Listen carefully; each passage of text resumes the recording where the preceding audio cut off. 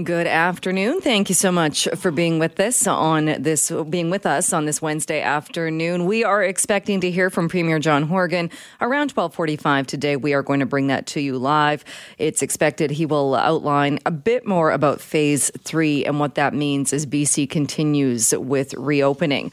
Also coming up on the program, many municipalities and cities talking about, and in some cases passing, new laws to allow alcoholic drinking in some public places. Well, we are going to revisit the idea of putting calorie counts on alcoholic beverages and what exactly are the limits, or at least the guidelines, as far as what adults should be drinking, or what is a safe amount to drink every day, every week, every month. We're going to take a look at that after the 12:30 news today.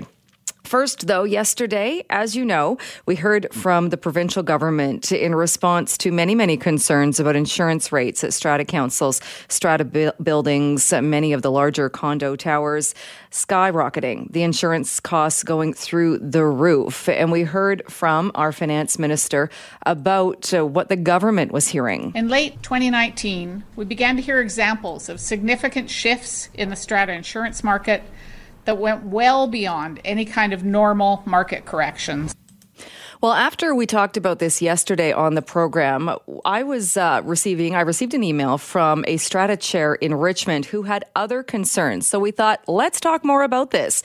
And Royden Lamb is that strata chair. She has been on a strata council in Richmond for about 25 years and joins me now to talk a bit more about that.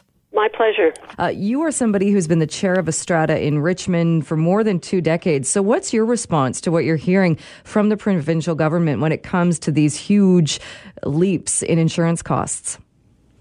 Well, as they said, it's a start, but there is so much more that needs to be done, because it's not just the price that these stratas have to pay for these insurance policies. It's also the fact that the deductibles have gone up to astronomical amounts. And so each townhouse or strata condo owner has to now acquire private insurance to cover the fact that these deductibles have escalated. So when it comes to things like water damage, most of this was covered by homeowners insurance before in the deductible category. Now, because the deductibles have gone from $25,000 a year to $75,000, not a year, an event, you have to pay an additional $90 a year on your insurance. The big one is earthquake. The deductible for earthquake damage is now $250,000, and to purchase private insurance to cover that escalated deductible, you're now adding $300 to your homeowner's insurance. So your insurance has gone up. Probably mine, for example, I insure for approximately $650 a year. To cover this extra deductible expenses, I'm now looking at over $1,000 a year for homeowners insurance. This isn't being explored. And that's your personal insurance on top of what the strata has got, the insurance for the building? That's correct. And the strata requires by law that every homeowner has insurance. So if they don't buy it, then they're now totally on the hook for any damage that is not covered by these escalated deductibles. So, and in the case of, say, a townhouse or a condominium, water damage is a very viable problem. It's not unusual for there to be floods between units. And so consequently, these deductibles aren't helping in any way, shape, or form. The other thing, too, is the government is now cracking down and forcing stratas to adopt depreciation reports.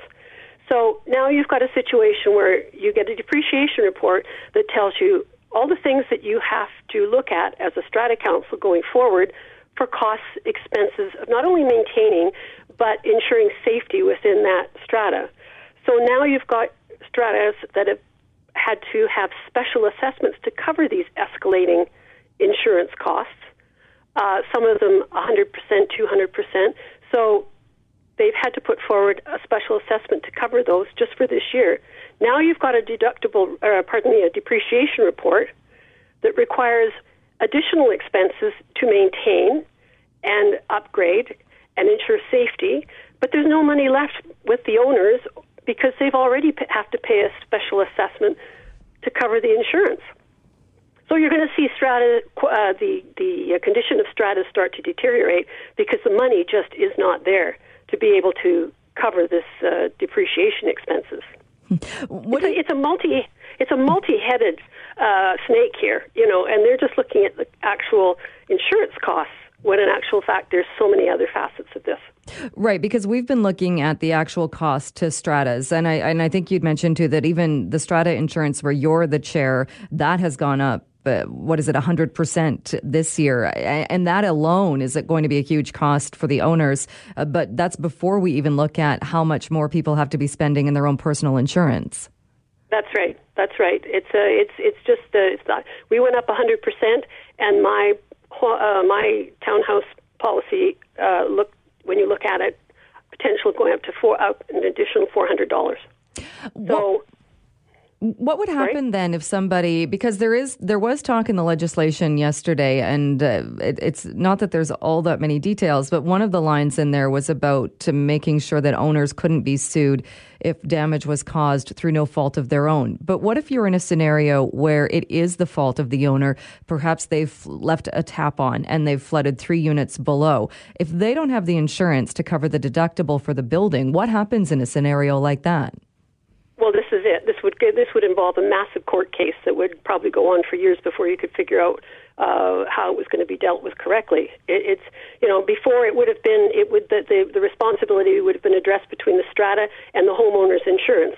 Now, if these people haven't got that deductible, bought the extra deductible, they're going to be on the hook for the whole thing, and that's where it gets all caught up in the court systems. And in a strata development, that can happen. It's amazing how frequently these things. The little kid goes into the bathroom, turns the tap on, they all go out for dinner, and now we've got a flood. They're looking at just the insurance, not the big picture, unfortunately. Well, and there are going to be places too, whereas in your scenario, you already know what you're looking at as far as an increase in your personal insurance. But there are going to be scenarios where a building has renewed its insurance. They have these huge new deductibles. Those are in place. But if an owner, their renewal isn't up, say, for another 6 months, there's going to be a lapse where hopefully nothing happens. But if something does, they might be unknowingly underinsured. That's exactly what happened in my case, and probably in several people in this complex, because our insurance came due March 31st, and I might add, we never got a policy until 8 p.m. the day before it expired. We tried all over to get a valid insurance, and at one point they said we may not even be able to insure you. So now you've got a situation where it's last minute. March 31st, we finally got a policy. But personal insurance, mine was not due for 3 months. So we went to each owner and told them that this had happened and you would be wise to cover yourself. Whether they did that or not, I have no idea. Because there's nothing. You can't force somebody. We can't force them. Right. No. What do you think needs to be done then? Again, kind of looking at what the government announced yesterday. We talked to the Condo Homeowners Association. They even said this isn't going to do anything to solve the problems that are happening right now or perhaps even for the next year. What would you like to see, or what do you think needs to be done? Well, I think the insurance business is issuing a one-size-fits-all kind of policy. I think they need to be broken down into townhouse policies, into condo policies. I think they have to go through and look at the individual history of the buildings. I don't think any of this is happening, whether they've had many claims. It's just a one-size-fits-all. Like, we're paying on our policies for coverage, for master key coverage, $50,000 deductible. These are individual owners. This is the sort of insurance that is sold to condos, towers. We asked to have that removed. Nope, we can't do it. It all has to be. It's a cookie cutter policy. But they also, I think, have to crack down on the fact that I know supply and demand are all fit together. But that being said, you also have to take into account the big picture here. You can't turn around and say your depreciation report now is essential. That way it'll bring down the price of strata insurance because everything will be up to date and current. They're not going to be able to cover it. These expenses are uncoverable in some strata complexes. All right. Well, Royden, I really appreciate you joining us, reaching out to us to talk about this, because there are so many issues here and so many things that still haven't been resolved. I'm sure we'll keep talking about this again, but thank you so much for today, for your time. I appreciate it so much. My pleasure. Thanks, Jill. Right now, though, we want to revisit something we've been talking a lot about during this pandemic, and many municipalities and cities debating the idea of allowing public drinking, whether it's cordoning off park space to allow adults to have an adult beverage, bringing up plazas where public drinking is allowed at certain times. There has been a lot of talk of this. Yesterday, we were talking about it on the show.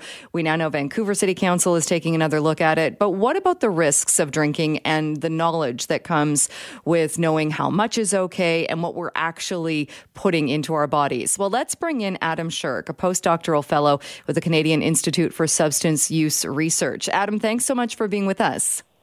Hi, Jill. Thanks for having me on today. It does seem like we've been talking a lot about alcohol, whether it's alcohol sales and consumption during this pandemic. I'm almost afraid to ask this first, but do we know, is there a guideline as far as what is a safe amount for consumption of alcohol for adults? I'm glad you asked that question because we just did a study regarding this about Canada's national drinking guidelines.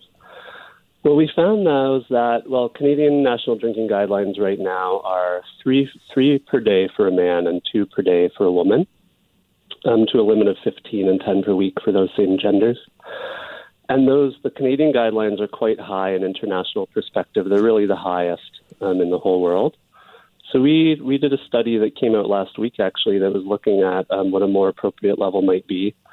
And the results of our study, we found in our conclusions that a more safe level of drinking would be around 1 drink per day. For men and women? Yes, for both genders. No difference there. I mean, the word safe is a bit loaded, so I think all of us who are drinkers, we probably know this, that the safest level of alcohol consumption is none. You know, it's so harmful to so many of our body systems, including the risk of cancer. It's just the way it makes you feel the next day. I think we know this in our hearts. Do we expect people to not drink at all? No, we don't. So a safe level of drinking, if you are going to drink, would be around 1 drink per day. All right. And we're talking about, when we're talking about 1 drink a day, is there any difference then between, say, a glass of wine, a beer, or a spirit? Not really, no. So what we're after here is the ethanol in the drink, the pure alcohol. And, so a Canadian drink is the amount of pure alcohol in a bottle of beer at 5%. And that ethanol, no matter how we get it, it's going to have the same effect on the body. It's going to have the same cancer-causing properties. So it doesn't really matter which type of alcohol we're drinking to get that ethanol into our bodies. If we're trying to be, and I guess it kind of feels like it's contradictory as well, but if we're trying to be as safe as possible or perhaps as healthy as possible, I know people are really drawn in some cases to those new kind of vodka sodas, and it seems like there are just a ton of them now. But one of their marketing sets is they always put the calorie count, and they use that as a selling point, is that it's only 100 calories or it's only 110 calories. Some beer has started doing that too. Do you think, and I know we've talked about this before, should that be the standard that alcoholic beverages should have the calorie count on them? Absolutely. I think virtually all Canadians could agree on this. I mean, if we think about the food and beverages that we have in packages in Canada, almost all products have caloric information on them, and that nutrition facts label, the black and white label. Alcohol is really unique in that it's been exempted from these things that virtually all other products have to do, for some time. And so, I think it's very clear that alcohol should not be exempt from the caloric information. That's kind of a no-brainer. But then when it comes to the health effects of alcohol, in particular the risk of developing cancer when we drink, but something that not a lot of Canadians know, less than 50% of Canadians know that alcohol causes cancer. And so that type of health warning on our alcohol beverages could go a long way towards educating, the drinking public about the hazards of drinking. Do you think it is that high of the percentage of people that really don't know, or is it more of an ignorance is bliss type scenario? Yeah. I mean, fair enough. My kind of point is it's a consumer's right to know. It's our right to know that if we want to about the products that we're consuming. If we choose to ignore it, all the power to you. Alcohol is a legal substance. You really can drink as much of it as you want, as long as when you're within some certain bounds, like not driving and things like this. Sorry, I was just gonna put something forward for us and listeners to reflect on. So, the COVID response has been extraordinary, and I was just looking up. There's been about 9,000 COVID deaths in Canada during the pandemic since the pandemic began. This is not to take away from those deaths at all, and our response has been, I would say, measured and appropriate. But alcohol is responsible for twice that number of deaths, 18,000 in Canada, and that happens every single year. So we kind of reflect on what we've been willing to do in terms of the COVID pandemic, and then what we're kind of unwilling as a society to do in terms of tackling our drinking.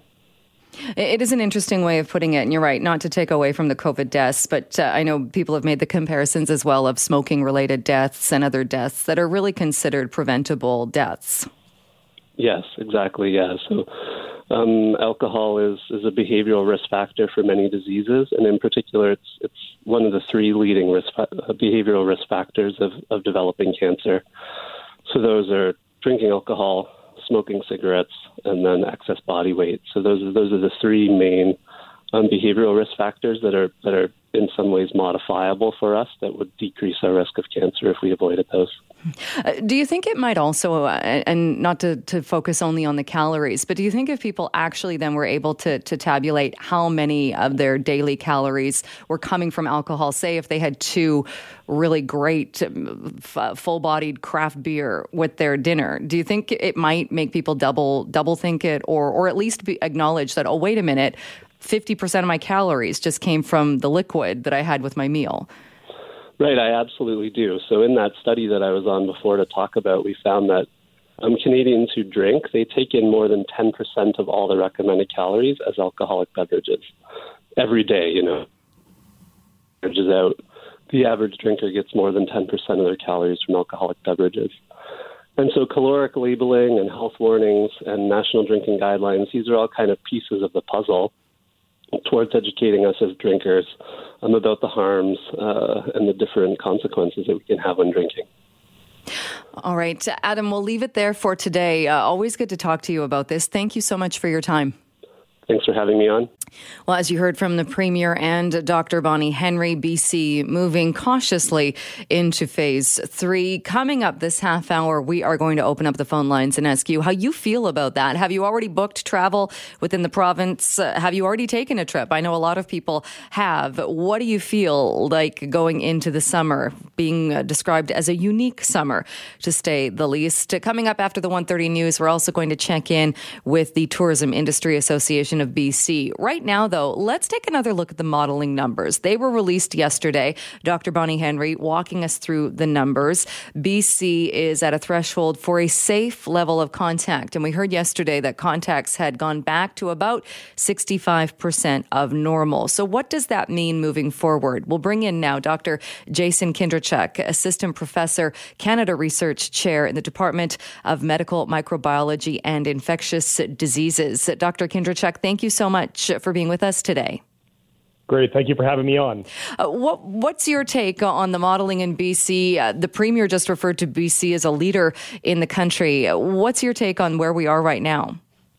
Yeah, I mean, I think when I look across, the different areas or the different regions of Canada where we have, significant population density, I think BC is definitely a leader. I'm biased because I'm in Manitoba, and we really have not seen the brunt of the pandemic. But there are a number of reasons behind that, which obviously you don't face in a place like British Columbia or Vancouver specifically as far as population density. So I think that, BC really set the trend early in the pandemic response for Canada and continues to set the trend for larger locales that are reducing social distancing measures and starting to open things back up. And when you look at the modeling numbers, we have to know that not everybody played by the rules or not everybody followed the recommendations that were made from the provincial health officer. So do we factor that in and that we know we are not going to get 100% compliance when dealing with this?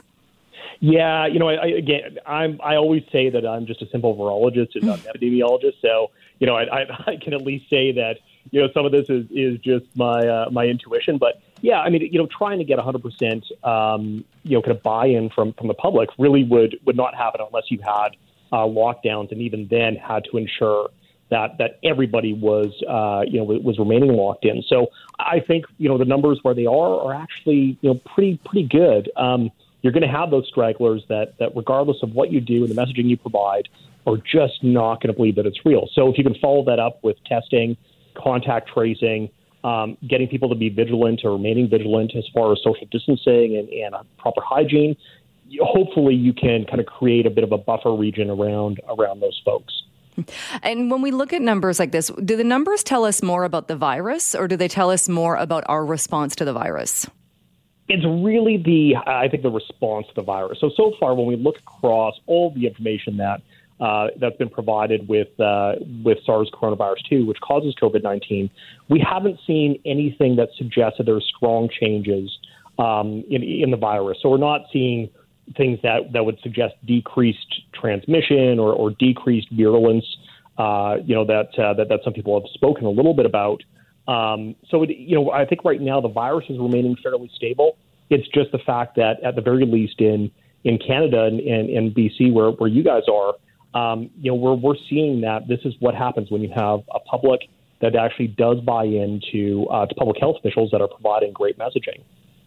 And I suppose it also tells us, because some of the graphs we were looking at as well was not only the infection rate, but also the death rate, and that Canada had done well there, that BC had done well there as well, not only compared with the rest of Canada, but with countries right around the world. Yeah, no, absolutely. And, I think, in Canada, we have this, kind of a second here and a bit of a reprieve to kind of, pat ourselves on the back a little bit about our response. But at the same time, I mean, listen, we have found some pretty significant vulnerabilities in our society and our population, and we need to look no further than long-term care facilities, in particular out east. So I think that British Columbia has done very well, especially for a population-dense region. But now we have to look, I think, across the board, across the country, and start to kind of address those vulnerabilities while also keeping in mind this virus is not gone. I know that we hear lots of talk about, we're out of the first wave, maybe we're seeing a second wave. No, when we look down south, I mean, we're seeing a resurgence in cases, and we are not out of really the start of this yet. So what will happen in a few months, we don't know, but we can at least in some ways, curtail what we may see by remaining vigilant. And how important is the number of the transmission? If one person has the virus, how many people they pass it along to? It's really important, right? So when we think about something, and when we talk about this R number, we need to think no further than something like measles. So measles has an R naught of 14, which basically means one person can transmit to 14 other people on average. So it's one of the most transmissible infectious diseases we know of. This virus sits normally somewhere between 3 and 5 pretty comfortably, but we have seen cases where people can spread larger or much more broadly. If we're now sitting at an R of 1, that means that we've actually done a really good job. So now we're at a point where one infected person on average is passing it on to only one other person. And we can actually control that type of transmission, again, through good contact tracing and good testing. So I think that's, we're where we want to be. We're going to see, a few blips in the radar as we open things up across the country. Those things always happen. But again, we just need to reflect and look down south and say, that's what happens when we don't follow along with what we need to be doing and kind of use that somewhat as a lesson for how to kind of continue onwards. That number seems pretty impressive when we look at the fact that BC has dropped from that R rate of 1 to 3 to just 1. Is that because then do you think of wearing masks or physical distancing, actually following these guidelines in that you're probably, if you have it, you're going to pass it to somebody if you live with that person, but maybe by following those rules or those recommendations, you aren't going to pass it to people you come in contact with? Absolutely right. And even when we look at, an R naught of 1, so if we look at a transmission rate of 1, even with close contacts, if you still are maintaining some social distancing and maintaining, good hygiene, there is still, a limited chance that you are going to pass it on. It's not a 100% surety that you're going to pass it on to somebody that's in your same household. So when we're at that rate, actually we have quite a bit of control over where this virus is going. It's just that when we start to kind of get past that number and start getting into up towards the 3 range, that things get a little bit more difficult for us to manage, especially from a contact tracing side and trying to get people isolated before they continue to pass on the virus. And is it still, do you think, the most likely chance, and not suggesting that people should let their guard down about touching things and not washing your hands, but it seems like it's much more likely we are going to get this from being close to somebody who has it rather than touching the rail on an escalator and then touching our face?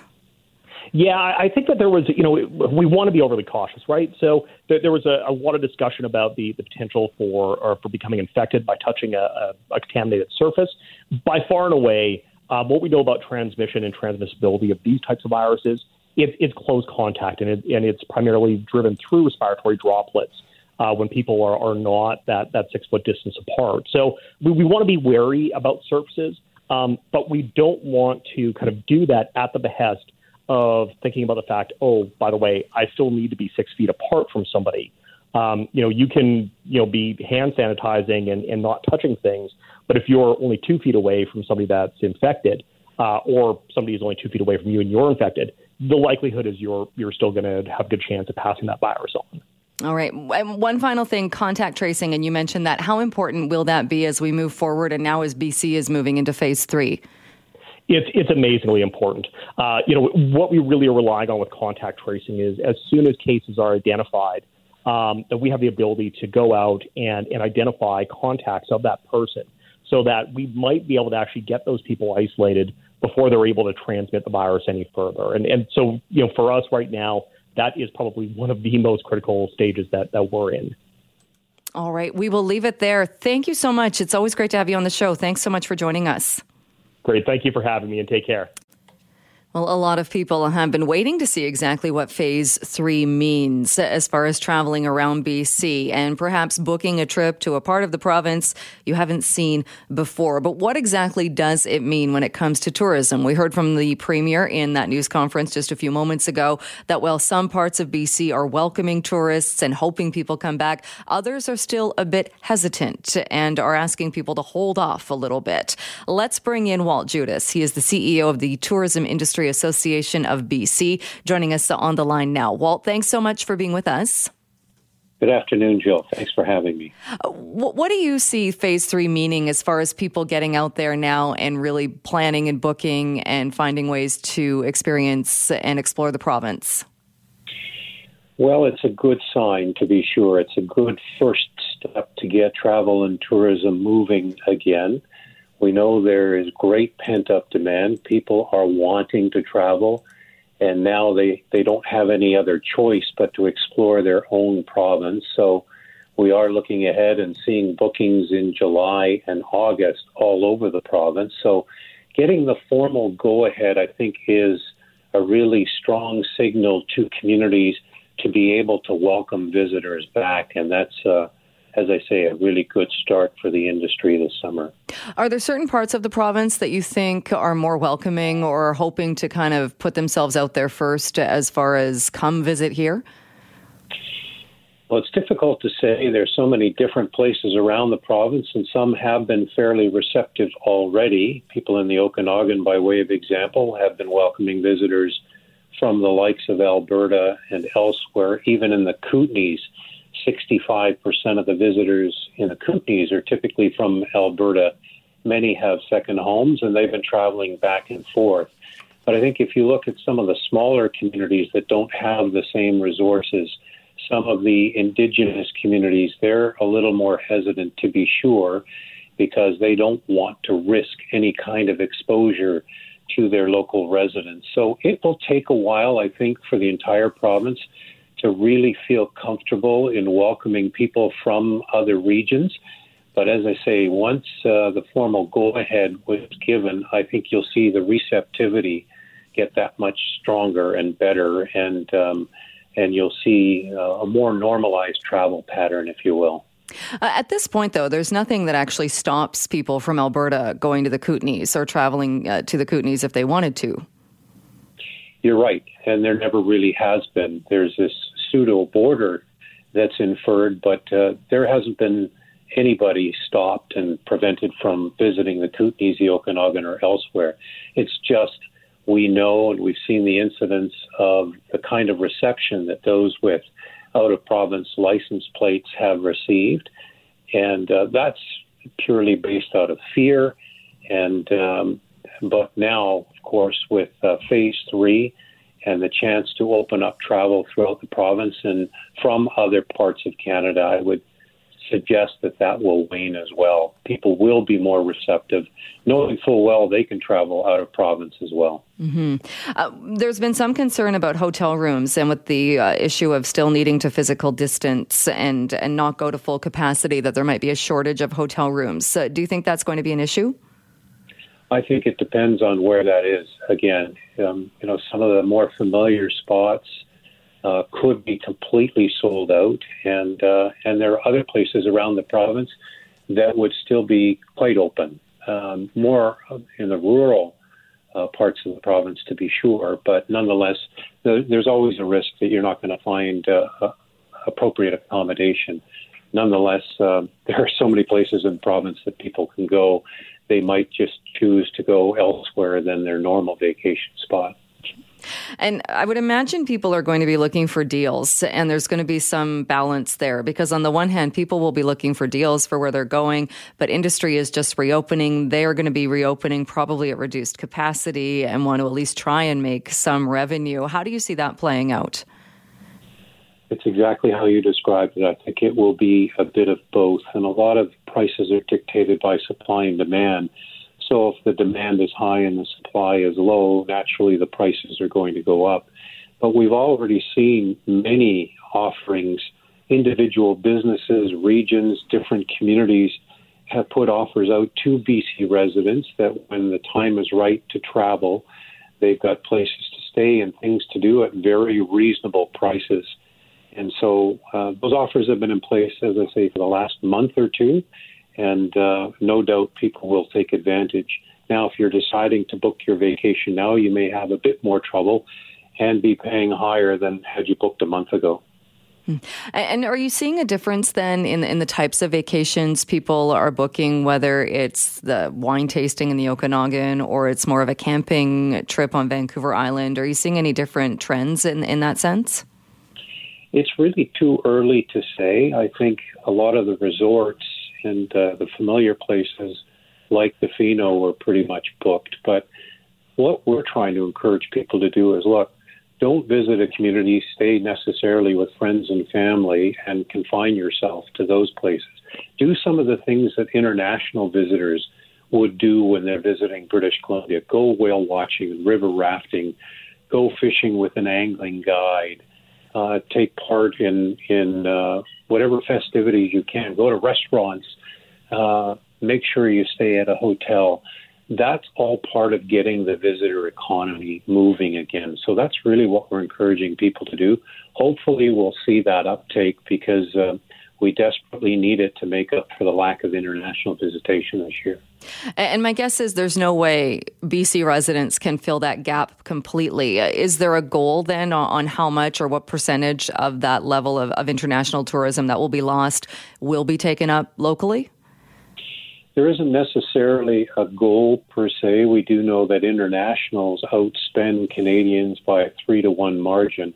They are the high-yield visitors. So certainly the 2 months of the summer that are open to Canadians or British Columbians traveling won't make up for the lack of international visitors. But as I said, we want people doing things beyond the free things that you can do in the province or in your home community. Sure, go hiking and go to the beach, but as I say, go to an attraction, a gallery, go whale watching, those types of activities that get people spending money within tourism operations and help get the visitor economy moving again. All right. Well, we'll leave it there for today. Thank you so much for being available and for coming on the show. My pleasure, Jill. Thank you. Thanks for being with us this afternoon. Well, taking a look at nursing in this province, particularly nursing during the COVID-19 pandemic. And a new report shows that nurses are looking at a very high level of stress and high levels of mental injury as well as workplace violence. And joining me to talk a little bit more about this is Christine Sorensen, president of the BC Nurses Union. Thanks so much for being with us. Oh, happy to be here. This was a study that talked to thousands of nurses in BC. So what specifically was this study focused on? Well, we did this study last fall, even before the pandemic hit. And the study was focused on the mental health and workplace violence. And what it did show was that nurses had high levels of mental injury and were experiencing workplace violence. And more so than we've seen in the past, or were we seeing an increase in that? Well, yes, we had done a previous study a few years before with UBC that touched on some of these components, and we were seeing an increase in that. This study is important because it was done before the pandemic, and we do believe that we will see following the pandemic that nurses continue to have significant issues around mental injury. And now that we are bringing patients back into our healthcare system, that workplace violence will occur again. Because it must have been strange in the height of the pandemic, and when we saw the hospitals, the elective surgeries canceled, like thousands of surgeries canceled, those areas cleared out to be ready in case there was a huge increase of COVID-19 patients. Now we're at this stage where there aren't that many people in hospital with COVID-19. The surgeries are being rescheduled. Was there a kind of a strange time there in between while it was kind of waiting to see what would happen when we didn't know what was going to happen with the pandemic? Yeah, and that's certainly what nurses have told us, is that, for everyone else who got to stay home, nurses had to go to work, and they had to work under extremely stressful conditions, particularly, psychologically stressful because there were so many unknowns. And now as we're repatriating, bringing people back in and we're beginning surgeries, we are seeing the same issues that nurses were experiencing last fall reappear. So they were already struggling with high rates of mental injury and workplace violence. We'd highlighted that numerous times. And now we're back into that same thick of it. And yes, our numbers on COVID are low, but that fear of uncertainty and what might happen come the fall, continues to be there. And that's one of the reasons why we're going to conduct a second survey to really understand nurses' experience during COVID and the impact on their mental health and well-being. Because this survey, like you said, that was done before the pandemic, talked to nurses, be in acute care, in long-term care, in other settings. My guess is there will be a much different response from nurses working in long-term care, say, compared to somebody working in acute care.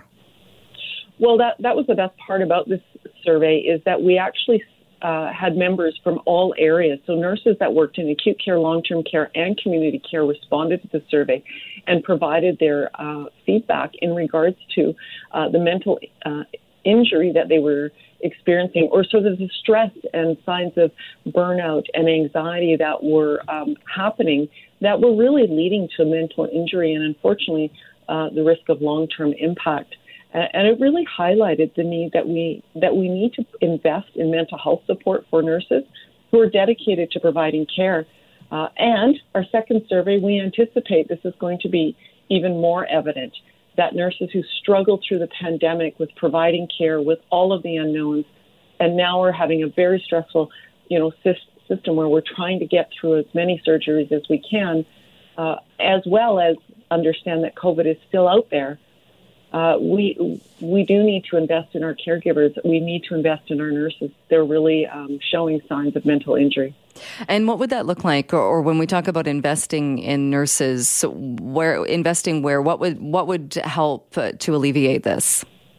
Well, if we looked at preventative strategies, we do need to look at why nurses are experiencing mental injury, what's causing the high levels of anxiety, what's causing the depression, what are the workplace factors that are leading to a number of these things, and it can relate to appropriate staffing, and we've seen that in our long-term care facilities where these nurses are very distressed about their ability to provide good quality care because of staffing issues.